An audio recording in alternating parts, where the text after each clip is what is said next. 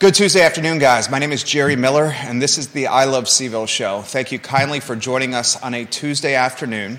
Our studio is located in downtown Charlottesville in the Macklin building on Market Street. Today's program is presented by Scott Wagner of Scott Wagner Integrated Medicine. Dr. Wagner's team at Scott Wagner Integrated Medicine are literally changing people's lives, and I have seen it firsthand. We have worked alongside Dr. Wagner and his team for 10 plus years. And in those 10 years, I've seen Dr. Wagner take folks that come into his practice unable to walk, hunched over, with the quality of life that was significantly lacking, and completely revamp them physically, mentally, literally changing people's lives. A lot I want to cover on today's program. I encourage all the viewers and listeners that are watching our Fair and Fine talk show to take a look at the screen now. Tell your friends about what we're going to discuss and what we're going to talk about. I'll give you a snapshot before I dig into the first topic, which is the death and the passing of Lindsay Dorier, an Albemarle County public servant of tremendous proportions. We're going to pay a tribute to Mr. Dorier today and spotlight his lasting local legacy here in Albemarle County. We're also going to talk another shooting, multiple shots fired, around Grove Street last night, just off Grove Street. Was last night's shooting retaliation for the shooting over the weekend that led to the death of Eldridge Skeeter Smith? Skeeter was a father, a son, a Charlottesville High School graduate, a beast on the basketball court. Skeeter found dead over the weekend in an SUV with multiple shots, multiple bullets in his body. Within 48 hours of Skeeter's death, another significant shooting right around the location. We will put a map on screen here in about 5 or 10 minutes that showcases where the two shootings happen. And then we're going to ask a very significant, very real, perhaps an awkward question, but an honest one that pertains to Charlottesville, Virginia. Should the police in CVille start implementing targeted patrols to help combat gun, gang, and drug violence? And if the police department utilizes targeted patrols to combat this kind of violence, how will the community respond? Will the community say this is the definition of racial profiling? Or will the community say this is good policing? That topic on today's show. I also want to discuss the MacArthur Center in Norfolk. Foreclosure process, the foreclosure proceedings have started, and this mall is for sale. They're looking to try to scrape as much money as possible at the MacArthur Center. A shopping center, when it launched, was the best of the best. I mean, you're talking one of the sexiest malls in the Commonwealth when the MacArthur Center launched. Today, just like Fashion Square Mall, it's empty. It's a ghost town, and it's lacking foot traffic. We'll talk about that on the show. I'll highlight some of the scuttlebutt I'm hearing through the negotiating grapevine about Stonefield and the movie theater. It could potentially stay open, guys. It very well could stay open. I'll let you know what I'm hearing. I'm going to pass along an indoor pickleball center that's about to have its grand opening in Chesterfield County, Virginia. And we will highlight the plight of a stay-at-home parent and ask this question. Is a stay-at-home parent the most difficult job out there today? And I'm using the word parent, not mom or dad, because so many dads are now staying at home as moms are the breadwinners. So much to cover on today's program, including Alex Urpí in about 15 or 20 minutes. Judah Wickhauer is the director of this show, and his contributions to the program should not be forgotten and undoubtedly should be highlighted. First, I want to begin with the the death of Lindsay Dorier. I received an email last night from Mr. Dorier's daughter, Margaret Dorier, and she very kindly reached out and let me know that her father passed away on Monday. He was a public servant in Albemarle County for more than 35 years. He served 4 consecutive terms on the Albemarle County Board of Supervisors representing the Scottsville District, 2 terms as Albemarle Commonwealth's attorney, and he was appointed as the director of the criminal justice system. Mr. Dorier dedicated his life, as his daughter wrote to me, to serving the people of the Commonwealth and of Albemarle County, and he did so with pride. What I'd like to personally do on today's show is pay tribute to this man, a pillar and a public servant that few of us have seen of this caliber in our area. I did some research to prepare for the show, and I stumbled across a website called the Scottsville Museum. You can find it online at thescottsvillemuseum.com. And while researching this tribute, I came across some boyhood and childhood stories of Mr. Dorier while he was growing up in Scottsville. One of them really caught my attention, and I'd like to relay that story to you. Mr. Lindsay Gordon Dorier Jr. was born on August 27th, 1943, in Scottsville, Virginia. His mother was Anne Shirley,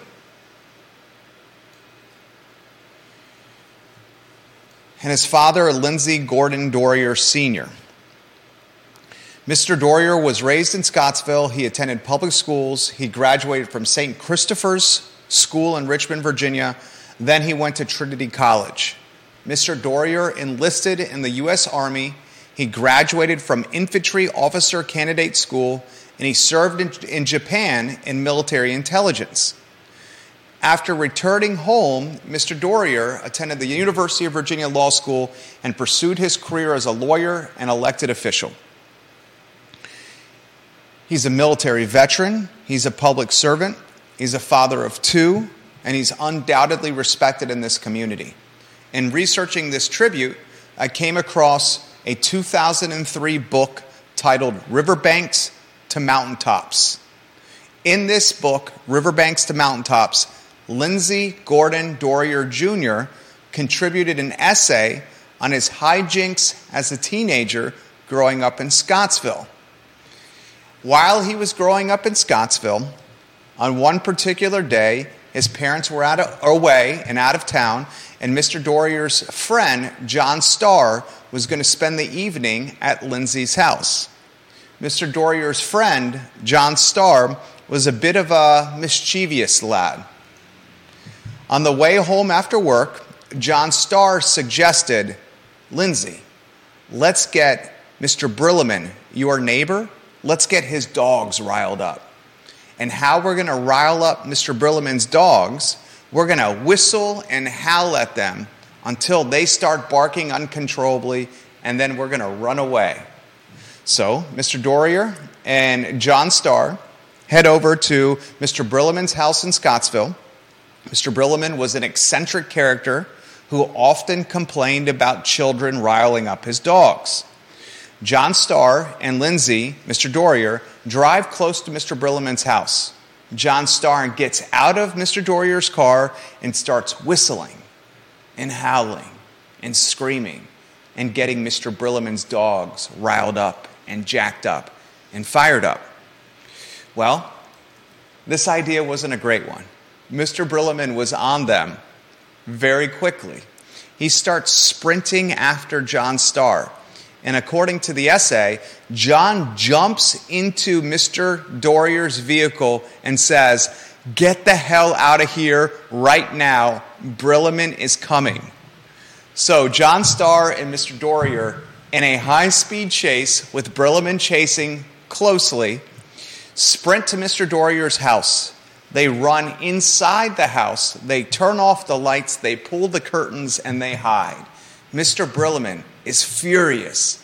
He's angry. He's pounding on the door of your door, saying, "Get out here, boys, and get out here right now." Well, eventually, the boys stood hiding in the house, and Mr. Brillerman chose to leave and not pursue the pounding on the door of your door anymore. The boys thought they were free and clear. They thought they escaped, and they got away with one.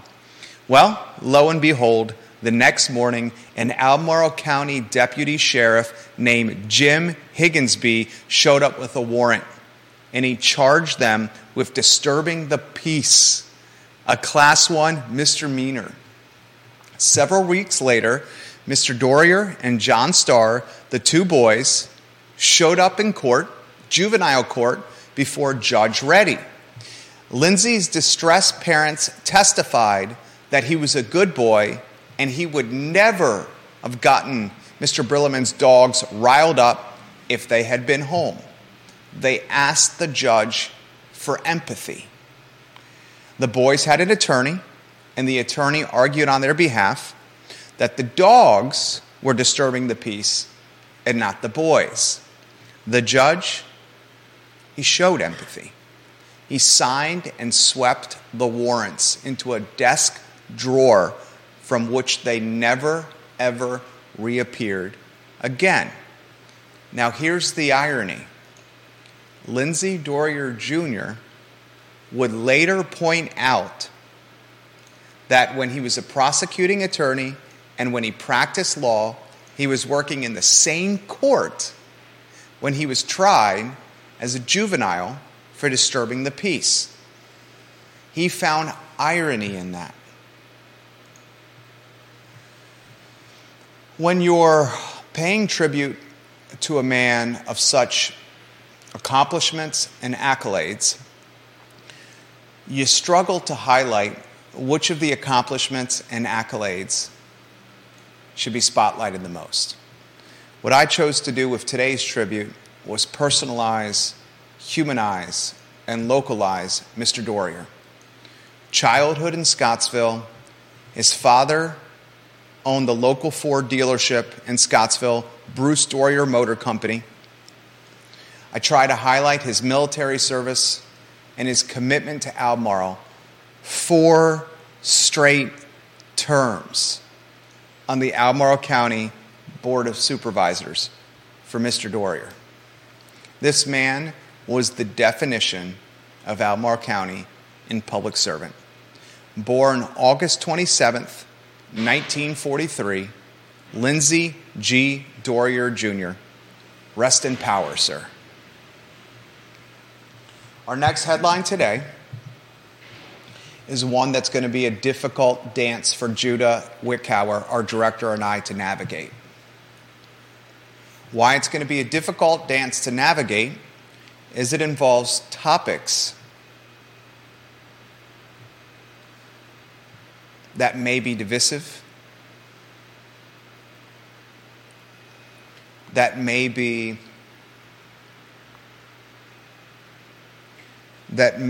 elicit distrust in police, but it's a topic that we need to have nevertheless.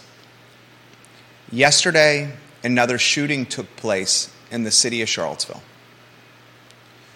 Parents walked out of their house in the Fifeville neighborhood just off Grove Street to find bullets piercing vehicles up and down the road. I'd like for Judah Wickower to put the map on screen if you could. Over the weekend, Eldridge Skeeter Smith was murdered in an SUV. He was found with multiple bullets in his body off Grove Street. Grove Street is a hop, skip, and a jump away from the UVA hospital, right off Cherry Avenue. You have it on screen, sir? Thank you kindly. Everyone, please look at the screen. Please look at the screen now. I ask a fair question. Within 48 hours, you had someone or multiple people spray bullets all over a residential neighborhood. The first spray of ammunition resulted in the death of a 36-year-old father. The second spray of ammunition last night resulted in a terrified neighborhood. The second spray was the name of the street, if you could? I don't know the exact street, but they said the Grove Patton area of CVille. That's the second circle. And the map is still on screen? Left. Yes. All right. Thank you, Judah. Everyone, please look at the screen. Last night's shooting took place on Patton Street. It was the second shooting in 48 hours on the Francis, Fife, Patton, Grove Street area. I'm going to ask a couple of very fair questions, and we can go back on a one-shot. The first question I'm going to ask is this. Over the weekend, a 36-year-old father was murdered in his SUV. Last night, a hop, skip, and a jump away from this murder, someone or multiple people sprayed bullets in a residential neighborhood. Are these two events connected? Is this retaliation for Eldridge Skeeter Smith's murder? Having this kind of ammunition sprayed in a residential neighborhood is terrifying, and asking if the events are connected is a fair question, a very fair one. I'm now going to go into a very difficult topic for all of us that are watching the show. Should the Charlottesville Police Department roll out targeted neighborhood patrols? Should the Charlottesville Police Department identify neighborhoods of high levels of violence and keep additional boots on the street and additional police cars circling the block? Before I take a deep dive on that topic, I understand that this is a question and this is topic matter that's going to make folks uncomfortable. Some are going to call this topic and this kind of targeted patrolling racial profiling. It's no secret that where these bullets were fired is in black neighborhood, a gentrifying neighborhood, a lower income neighborhood that is searching for an identity. Charlottesville City, as we all know, is extremely expensive. And currently, CVille and Grove Street and that Cherry Avenue corridor are gentrifying very quickly. You have folks tearing down houses and then building new construction at the $500,000, $600,000, and $700,000 clip. I'm going to tell you, the housing is going to get even more expensive every day that goes by. Still, CVille, Grove Street, Patton Street, this area, historically low income, historically African American. I'm going to ask you, the viewer and listener, this question. Should the Charlottesville Police Department amplify patrols in this neighborhood? How will the neighborhood respond? How will the community respond? How will City Council respond? How will newly minted Police Chief Michael Kachis respond? How will Charlottesville Twitter and Socialist Charlottesville respond? I like to weave Judah Wickower into the mix on a two-shot. J-Dubs, Lisa Costello says one of her favorite aspects of the show is when you say in the beginning, quiet on the set. Okay. Lisa, welcome to the program. Carol Thorpe, I'll get to your comment in a matter of moments. Viewers and listeners, leave your comments on air, please, in the comment section, and I'll read them on air. Look, gun violence is at an all-time high. In the last week alone, we've had 2 people shot next to Champion Brewing Company. We had a 36-year-old father murdered. And then last night, neighbors, homeowners, tenants, moms and dads, kids woke up to a spray of ammunition in the evening hours. I wonder if the Skeeter Smith murder and what happened last night are connected. I think it's a fair question because of the proximity.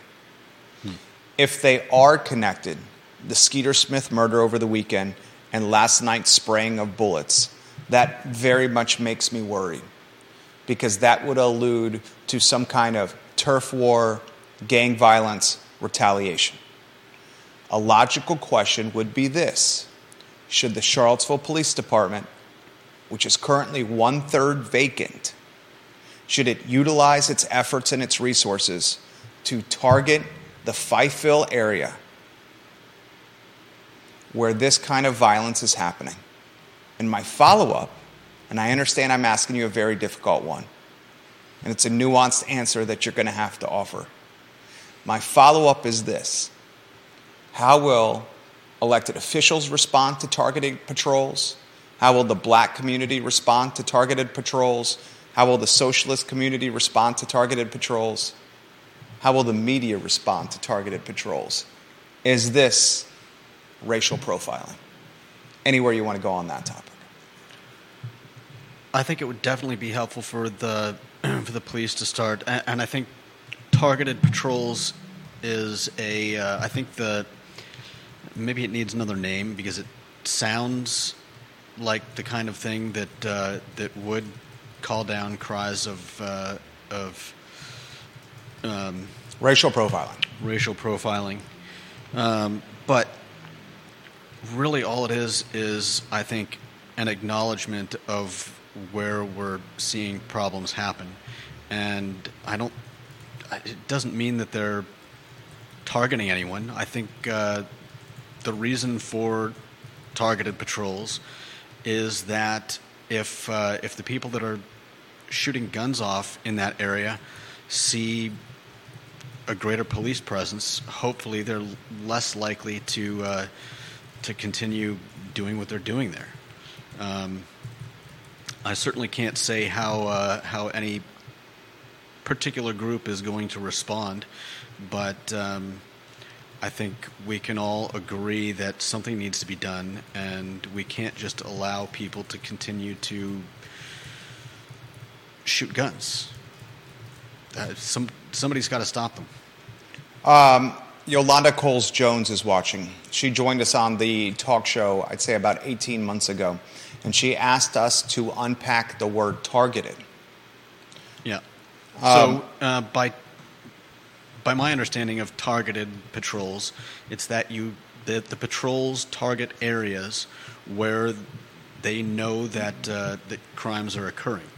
For instance, if you had people breaking into shops in Stonefield every week, you would want a targeted patrol of cops to be going around there and hopefully making it less likely that people will attempt those kinds of things. So in this case, if we have people shooting guns in the CVille area, then a targeted patrol would hopefully make people less likely to commit violence. Yeah. All right, this is what I'm going to do. I'm going to try to unpack this word. I'm going to try to unpack this type of policing. And I'm going to do this with logic, common sense, and straightforwardness. You got a police department in Charlottesville that is currently 30% vacant. The Charlottesville Police does not have its full capacity of human resources. The Charlottesville Police is very transparently communicating with the community, saying we cannot patrol and police all crime in Charlottesville right now because of the extreme level of vacancy within our department. That literally is happening. And even if we did have a full department, would we want them all out all the time patrolling everywhere? It's like having the snowplow ready in the middle of summer. A simile from you there, Judah Wickauer.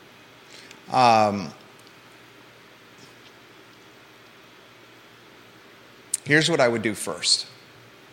I also found something where it's being called directed patrol, and it gives some good definitions. Directed patrolling simply means to add visible patrols, whether in vehicles or on foot, when and where more crime is expected. for instance, hotspots. And so this, just one more, this says directed patrol is a proactive form of policing, unlike reactive patrol, where law enforcement responds to a crime as the result of a complaint. So in this case, we don't want complaints, we don't want the crime. So directed patrol is a proactive form of hopefully curbing what's going on. You know what the difference between targeted patrols, directed patrols, and racial profiling is? You know what all that is? Go ahead. Perception management. It's called branding. Yeah. You That's got why I said we should use it. profiling, target patrols, directed patrols. I think target and directed are basically the same thing. Same. It's utilizing police resources in areas of violence. Yeah.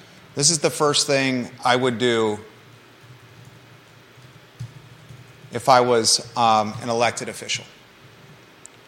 I would head to where the violence is going and transpiring, and I would knock on doors as an elected official. And I would talk to the residents where the violence is happening.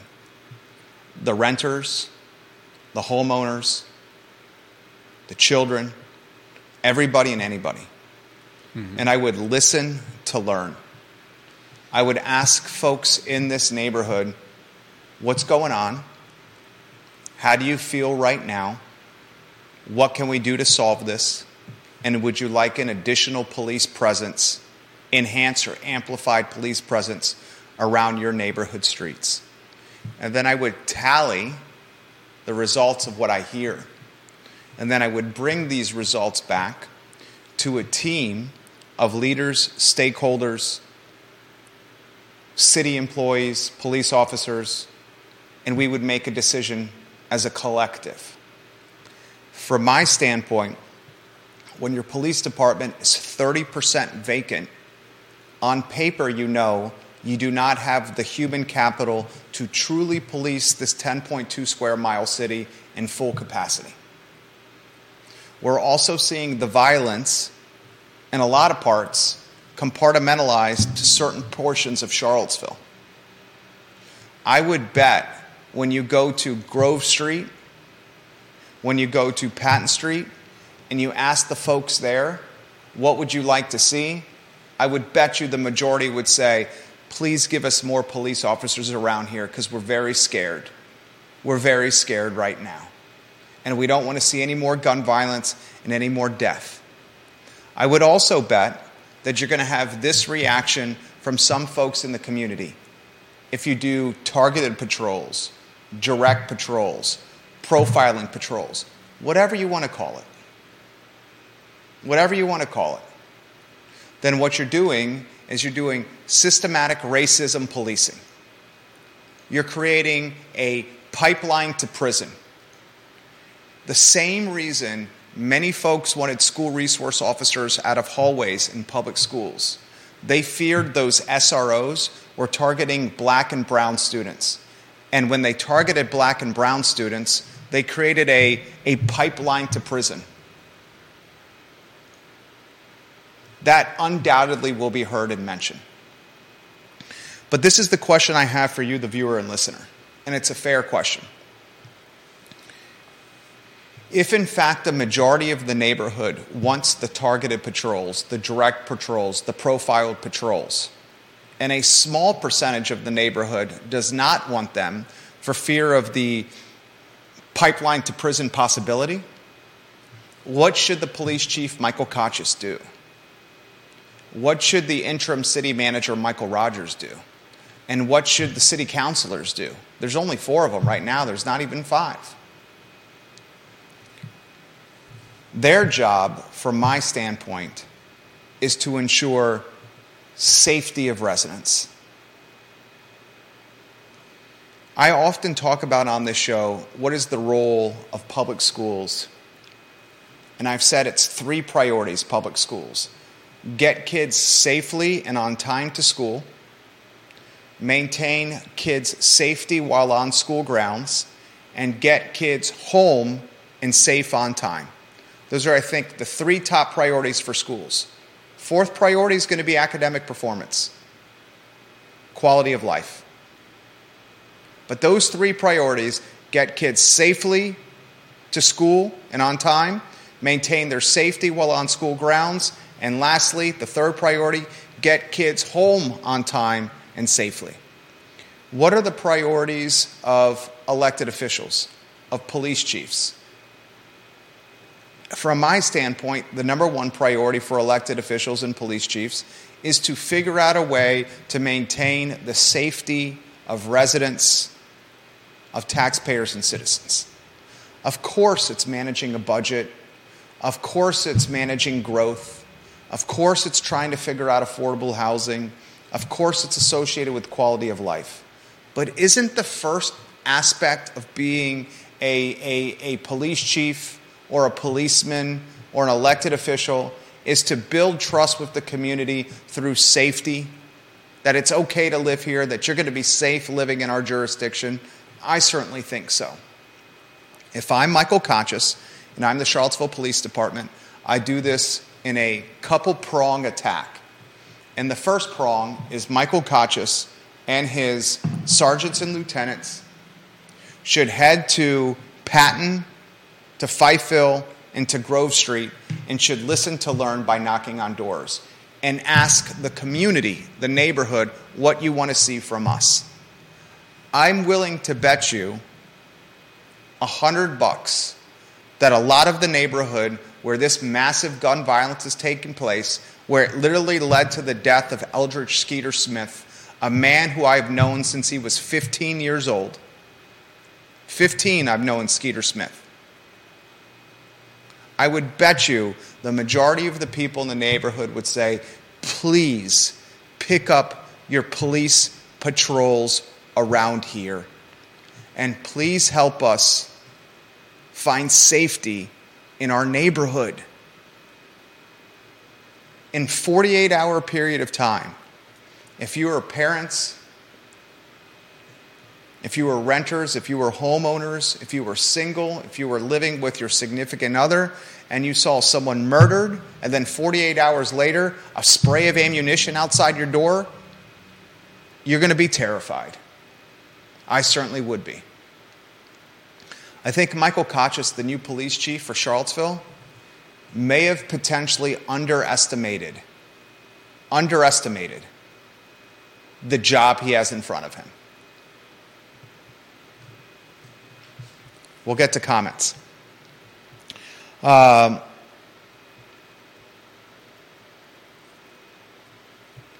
Yolanda, thank you for your question. The verb target in the context of policing, to be clear, what does this look like in your imagination? What actions are police taking in your mind? Thank you for that question. I felt like I just gave a very, very good answer to that one. I knew a lot of questions would come in on this. Lisa Costello, if high crime areas are also majority folks of color, some may feel increased police presence is profiling rather than response to actual crime rate. It is also fair to take police patrols away from neighborhoods that have less crime. Is it also fair? That's a great question. Why don't we unpack that question? Yeah. Lisa Costello straight up asks us this question. Is it fair to take patrols away from neighborhoods and area that have less or no crime and allocate them to neighborhoods that have more crime? I would say so. I would say so, yes. I would absolutely say so. Why would we want police wasting their time patrolling areas that have no issues? Devil's advocate for the sake of a talk show. By removing the patrols in the neighborhoods that have little to no crime, could that potentially breed more crime for those neighborhoods? You mean would the crime move from wherever they're currently patrolling for it because they've had crimes being committed there in the past? If you take away police officers from one neighborhood and you take them to another neighborhood, will that create more crime in the first neighborhood? I would hope that in the pursuit of their job, they would hopefully be finding these people. The patrols aren't just to prevent crime; it's also to find who's committing it. hopefully somewhere in all of this, they're finding and bringing in the elements of our city that are shooting guns around, and eventually the directed patrols could ease as the crime eases in those areas. Carol Thorpe says, I would recommend using the word focus patrol. The word targeted patrol is counterproductive and understandably incendiary. It is absolutely reasonable for police to go to where crime is happening. Yeah. How is the community going to respond to the police department utilizing focus patrols, direct patrols, targeted patrols, profiled patrols? This is branding. This is wordsmithing. Focus patrol and direct patrol in a more neutral camp than targeted patrol. Yeah. Profiled policing in an absolutely non-neutral camp, certainly placed in a bucket that's going to raise the ire or the anger of many in the community. This is legitimately wordsmithing and branding here. The reality is a profiled patrol, a targeted patrol, a direct patrol, a focus patrol, however you want to wordsmith it, is taking police and allocating the police resources to neighborhoods that are crime-ridden at greater frequencies than other neighborhoods. That's the definition of it. Yeah. Well, what I would like to see is CVille go to those neighborhoods. And knock on doors and listen to learn. Like you said, knock on doors and listen to people, but also explain to them that the directed patrols are not out to they're not out to harass the residents. They're there to keep them safe, and hopefully to on one hand scare off the crime that's been occurring there, and on the other hand, hopefully catch the people that have been doing it. It seems straightforward to me. If I knew people were shooting guns in my neighborhood, I would be glad to know that the police were aware of it and were taking steps to put an end to it. Exactly right. I feel the same way. If gun violence was happening in my neighborhood, I'd want the police there. 100%. And I don't think that statement is a statement that can be twisted or manipulated. If there's violence in my neighborhood, I want the police to figure it out and solve it. That's what we're saying. Yeah. Now, I can assure you, if CVille in the next couple weeks says, we're going to start rolling out some focused or targeted patrols, some direct patrols, some profile patrols, it's all branding. It's all wordsmithing. If CVille says he's going to do that, I can assure you some of the response for people in this community is going to be, this is the pipeline to prison. This is systematic racism. He's going to have to navigate that dance, that nuanced dance, very well. Definitely. I got a follow-up question for you.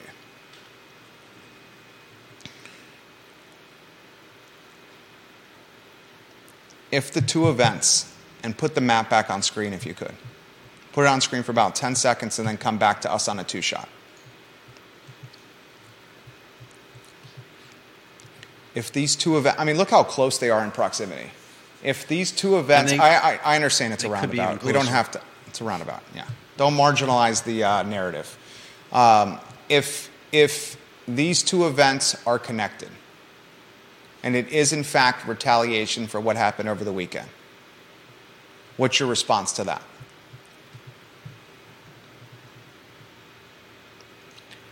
Explain what you mean by retaliation. If what happened last night was a retaliated event to Skeeter Smith's murder, how do you respond to that? How does that make you feel? Are you more concerned if it's retaliation, or would you be more concerned if they were two separate events? Well, I think there could be a third possibility in which it's the same person shooting guns. We don't necessarily know if Eldridge was personally targeted, or if he just, as we heard about the Patton Grove shootings, there were cars shot up with bullet holes in them. We're men of common sense. We're men of common sense. The likelihood of Mr. Eldridge Skeeter Smith's murder being a non-targeted murder is unlikely. You're basically saying he's hanging out in his SUV and just happens to get hit randomly by gunfire and is murdered that way. That's the third possibility you're saying. Yeah. I think that's extremely unlikely. I Okay. think the much more likely scenario, because there were multiple bullets in his body, the much more likely scenario as this was a murder of intent. Fair enough. So you think he was involved in the gangs or the drugs? I'm not going to jump to that conclusion. I think that Eldridge Skeeter Smith's murder was a murder of intent. I will not jump to the conclusion of gang association. I'm just going to say it's a murder of intent because multiple bullets were found in his body and multiple bullets were found in his SUV. This was not random. Okay. I also, because we're people of common sense, when these two events are so close in proximity geographically, a fair question to ask is, are they tied, associated, or linked in some capacity? Further justifying the statement I just made is the short window between the two. We're talking 48 hours here between these two. For us to believe that in a 48-hour window, within a quarter of a mile, less than half of a mile, in a 48-hour window, there was multiple shooting, spraying of ammunition and bullets. We're common sense people, right? It's common sense to link these in some capacity until we hear otherwise from the police. So my response to you is this. If these two events are in fact linked, does that make you more nervous, more trepid, more frightened and scared than if these two events had nothing to do with each other?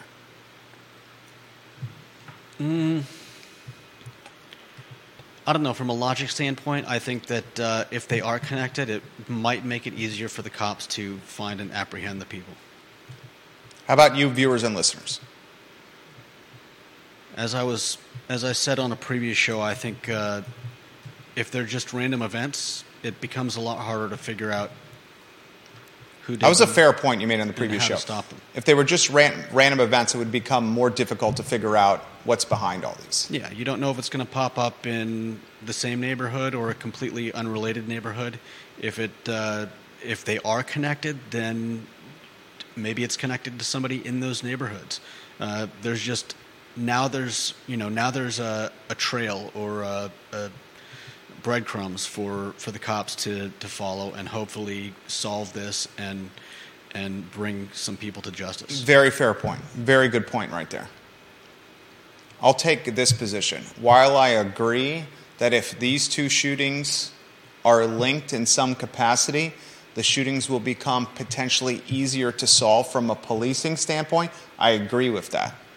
But from a standpoint of being a father of two and a husband to the best person out there, my wife, I become more scared and frightened because the events are linked.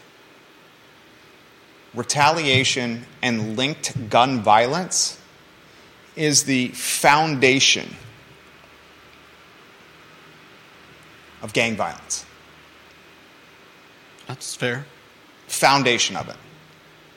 Random shootings, while still extremely concerning, that are not linked in any capacity, can be checkmarked in the one-time event category, which would create a sense of, I don't have to worry about this as much. Yeah, and you're saying that that if it is some kind of retaliation, that then that could lead to a retaliation from the other side. Exactly. Which it's a never-ending That's my chain point. of people going after each other. Bingo. That's fair. At a time when the police department doesn't have the resources to combat it. That's exactly my point. I think Michael Kochis, the police chief, has a very dubious task in front of him. And I think he underestimated what he has in front of the challenge he has in front of him. Maybe. I think Michael Kochis, since he's taken this job, he had Doc Holliday and Wyatt Earp and the OK Corral in downtown Belmont. He had a murder on Grove Street, a middle schooler, Albemarle County Public School middle schooler, shot outside Champion Brewery. A few hours later, a female shot a block and a half away. Yeah. Then he had Skeeter's murder over the weekend, and now the spraying of ammunition right around the corner.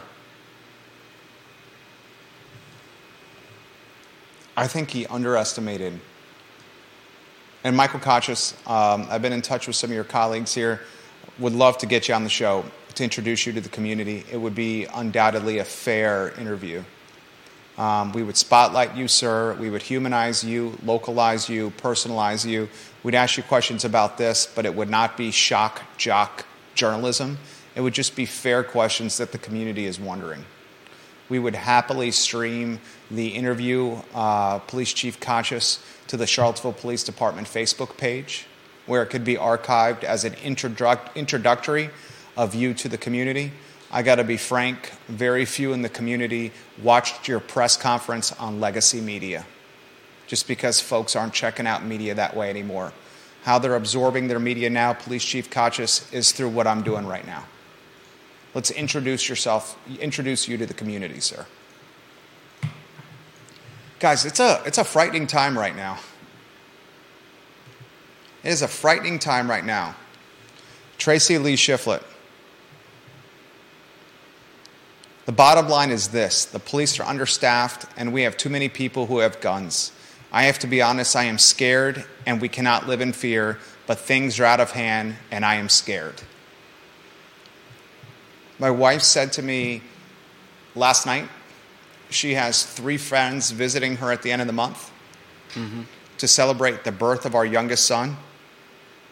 She said, I'm not sure the 4 of us. First she said, you're going to be watching the boys when my girls are in town. I said, of course I am. And I said, I'm not sure the 4 of us are going to go downtown. We're not going to go there. Yeah. That's literally what she said. It should be very concerning for the community when 4 females in their mid-30s will not go downtown for fear of safety issues. Yeah, definitely. Because that's the demographic you want. Because when females come downtown, guys follow. Well, yeah, especially concerning for the downtown businesses. She literally said that. How many other people are saying or thinking the same thing? I was playing squash yesterday with a Darden first year. He's pursuing his MBA. He dropped his car off at Settle Tire during the middle of the day. And then he walked from Settle Tire to the downtown mall. And he said he was harassed beyond levels he had ever experienced by panhandlers on the downtown mall, to the point where they were cussing and screaming at him. Wow. And this guy is maybe 6'1", 200 pounds, and 28 years old. I said, do you feel unsafe? He said, absolutely. I said, what time of day was this? He goes, just after lunchtime. I want you to think about that. You got a 6'1", 27, 28-year-old that's about 200 pounds. That is chiseled and primed physique. Getting harassed to the point of getting cussed out by multiple panhandlers. And I asked him, did you feel safe? He said no. Just after lunchtime on a Monday afternoon. Yeah.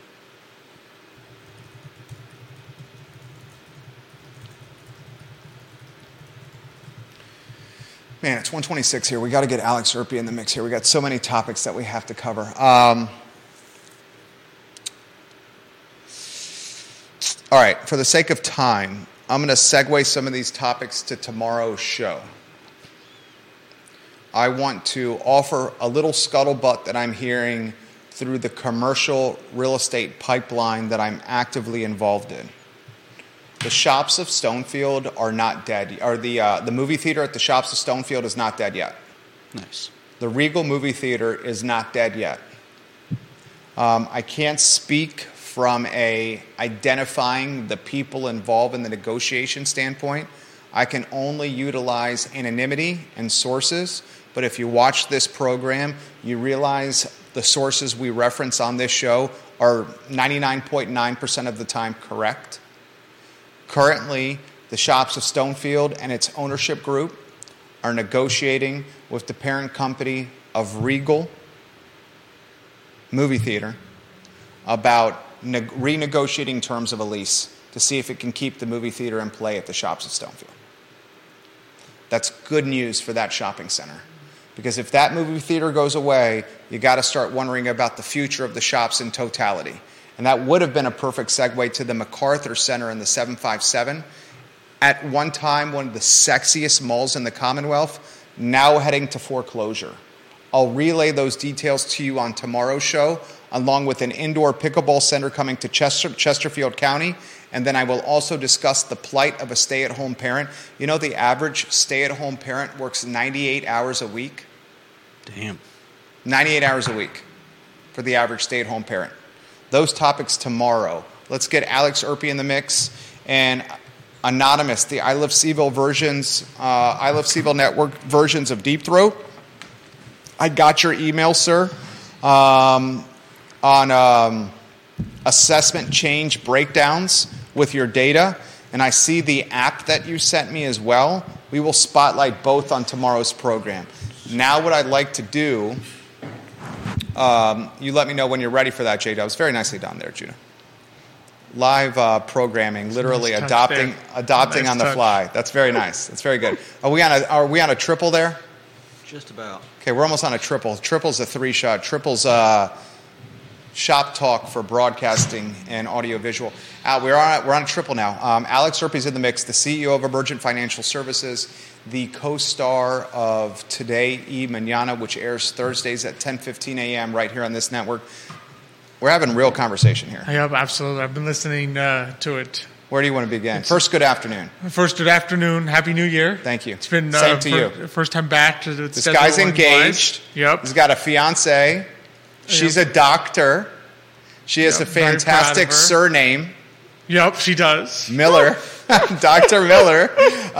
He's got a wedding on the near horizon. When you see Alex Yep. Urpí around town, congratulate him on landing a beautiful doctor for a better half. Congratulations. Yep. I'm sure That's for Mrs. sure. Urpí is very happy. Where do you want to begin on this topic matter? It's a tough one. It's a tough one. I have to say at first how glad I am that Riedel is not, that there's a possibility.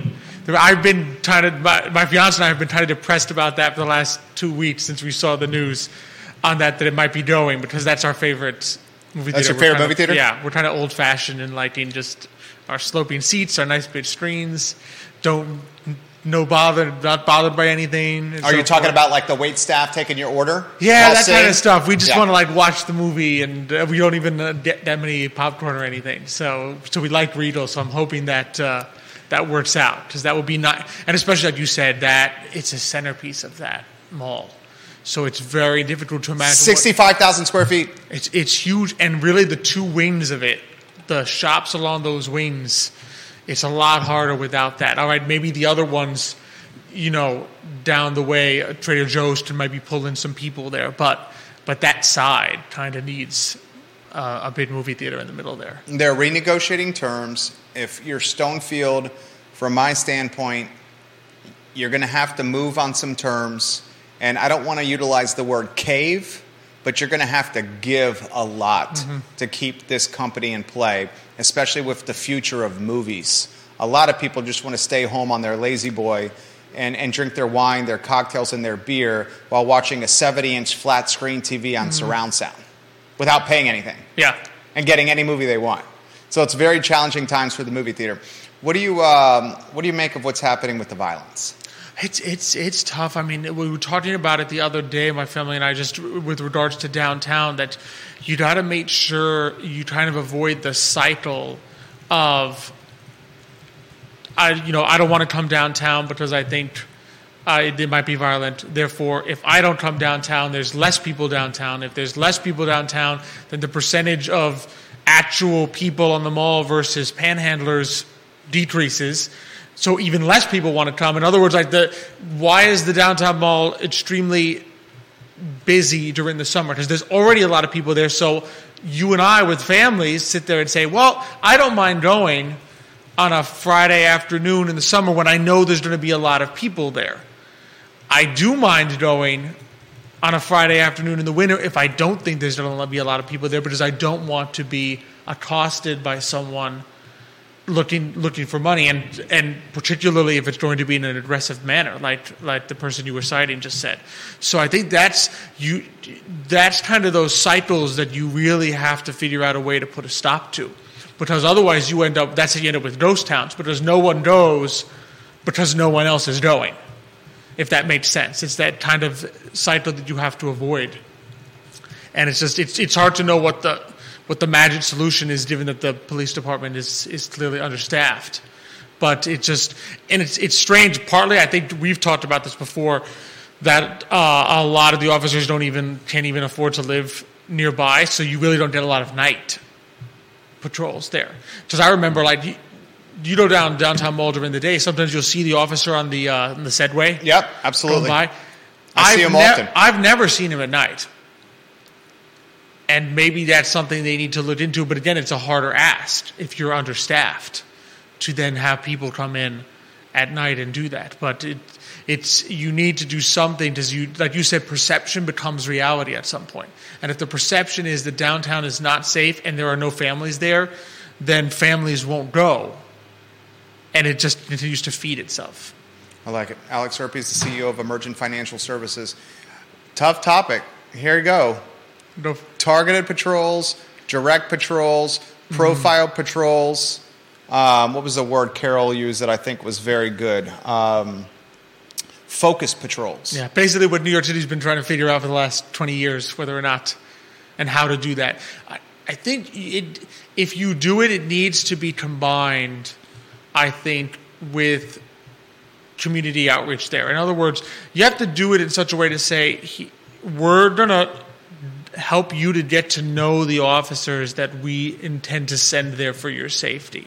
Because I think if you do that, if the officers then know the people that live there, the people that live there know the officers, and you can get a good community trust, if you can build trust there, I think it makes the focus patrols in that area much more efficient, because then you know you don't have a sense of fear that people, and this goes back, Latino communities used to have it where, you don't talk to the police.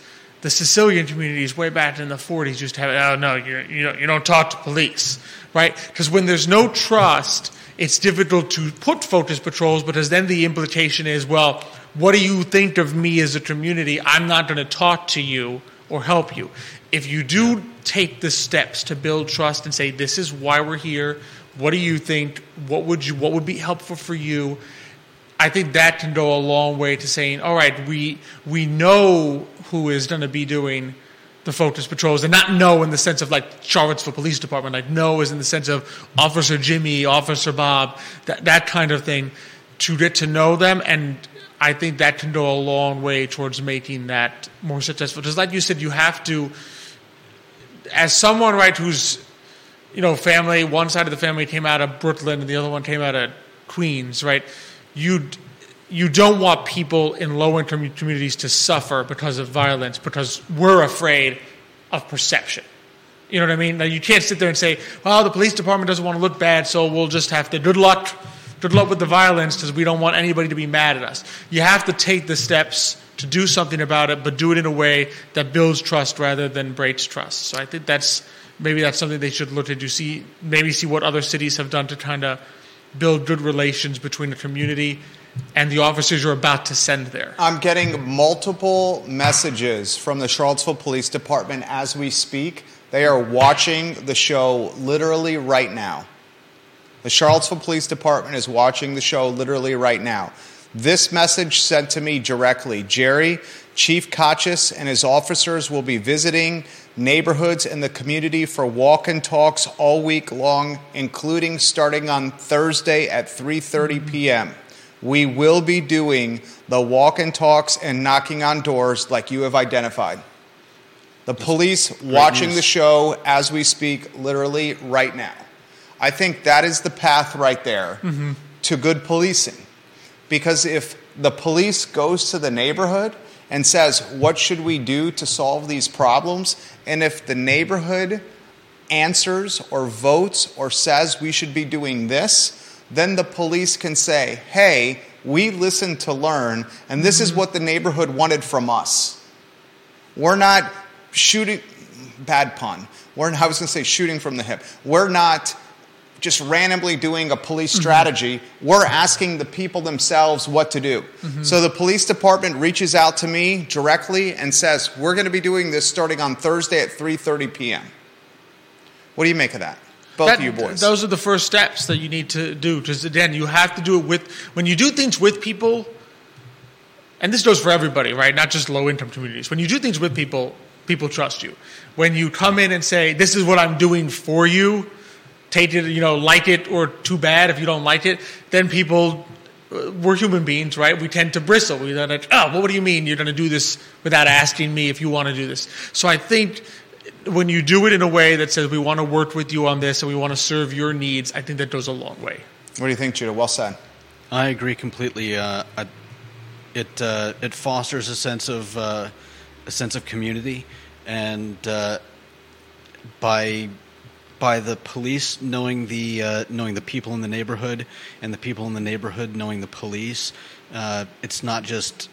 I think it curtails some of the fear that some people may feel with cops coming into their neighborhood and possibly not knowing who they are. I can completely understand someone being worried that I'm just coming home, I step out of my car, here comes a cop, they don't know me, and all of a sudden we've got problems, issues. A lot of the reasons why some people decry the police and are worried about this type of thing turning into like a pipeline to jail, where the cops are randomly accosting you or your neighbors because they don't know you. Texting with police while hosting the program and reading comments as we speak. This from Twitter and direct message. This is from Anonymous. He says, I lived most of my life in New York City. Stop and frisk was a highly effective measure to reduce gun violence. Yeah. The risk of getting nicked meant sketchy characters would not risk walking around illegally armed. Right. That reduced gun conflict in New York City.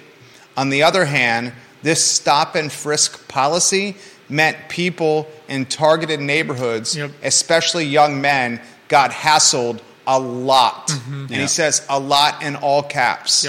He says it's a very hard trade-off, as you guys are saying. It seems to me that the people who should decide on that trade-off are the residents of the neighborhoods in question, which is what we're saying. He also says it is clear to him who should not be making these decisions, and that he says Socialist Charlottesville, Jeff Fogel, the attorney, and various virtue-signaling purveyors of anti-police copy pasta.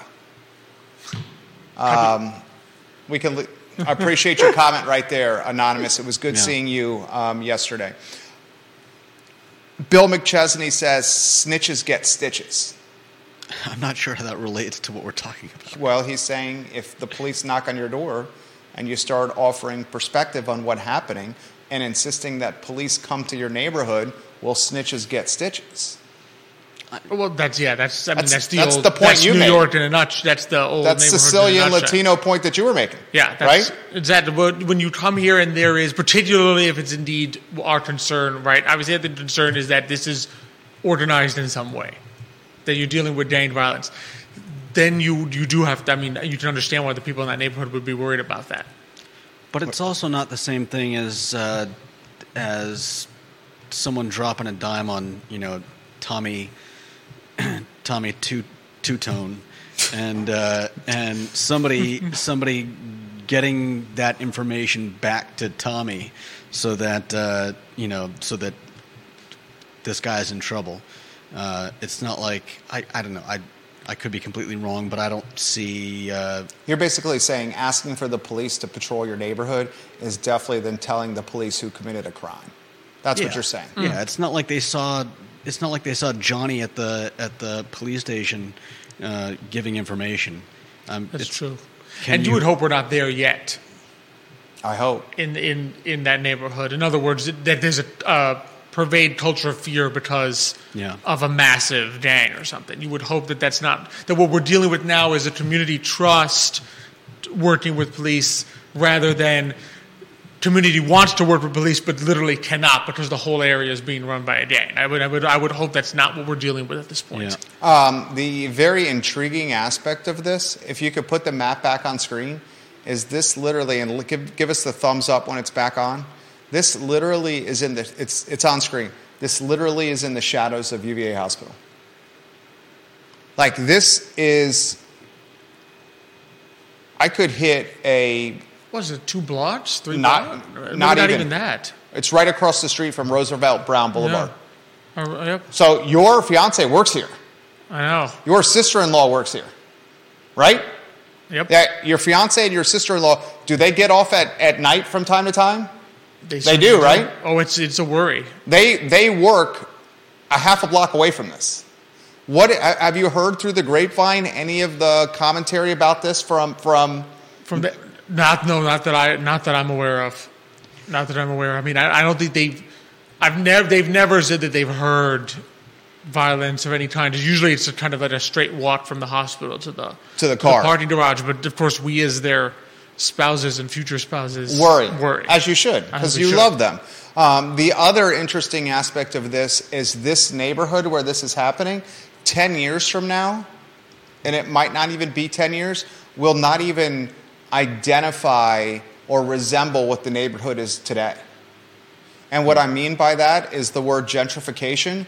These are coveted properties now. King Street, Grove Street, Patton, they're coveted. In 10 years, it's a shock if UVA doesn't own the whole thing. Or if it's not that UVA owns the whole thing, if it's not just the neighborhood of residents and fellows and nurses and admins and doctors and hospital managers, because they can skip to work. I don't think they could even afford it. Because you're saying it's that pricey. Yeah, I don't think 10 years from now you'll see nurses or residents, maybe a couple doctors, be able to afford to actually live there.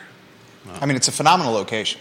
That's the point. That's the point. There's no way nurses will afford to live 2 blocks from the hospital. He's right. He's actually right.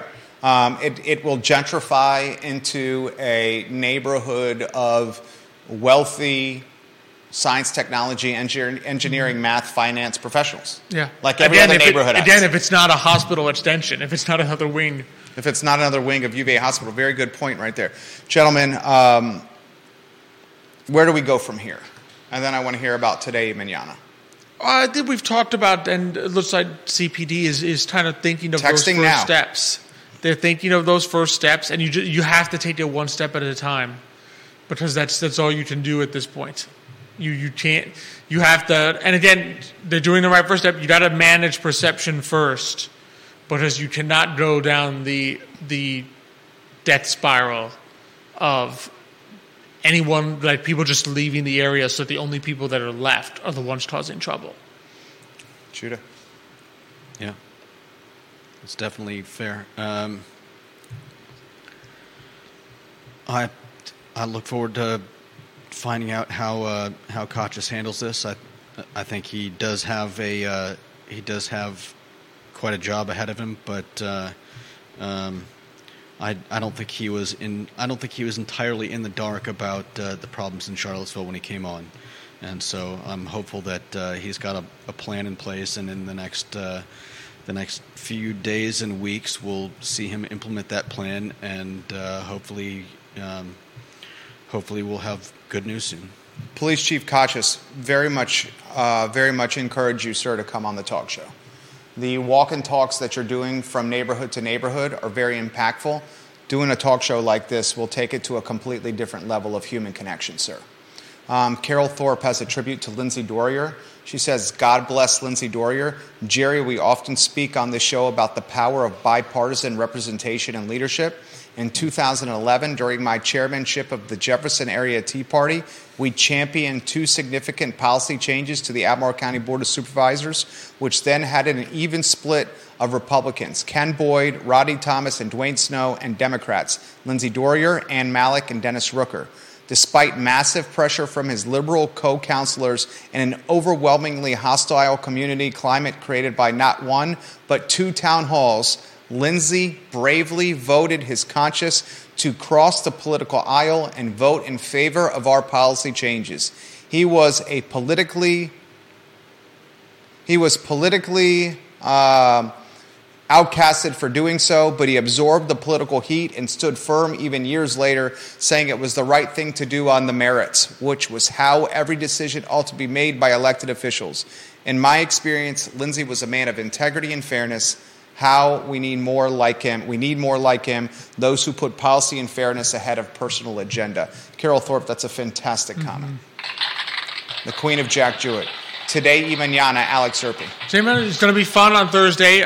We just celebrated our 100th show last week. Is there? And so for 101, we're having back on David McCormick. He's with the Early Music Access Project, some new concerts and opportunities to learn about music in the area and early music in America that are coming your way that people can definitely check out. So that's going to be a lot. I'm looking forward to that tremendously. He's the co-host of Today y Mañana, Alex Urpí. Ladies, he's off the market. Dr. Miller has claimed him. The Antonio Banderas of finance, CEO of a firm led by his family.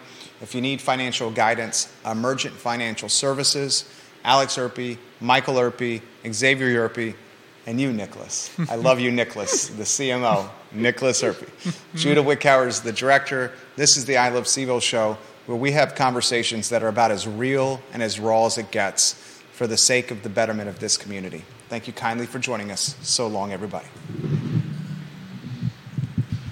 John, he's going to tell us when the mics are off, which I think they're going to be off here shortly. I believe you were, let me make sure.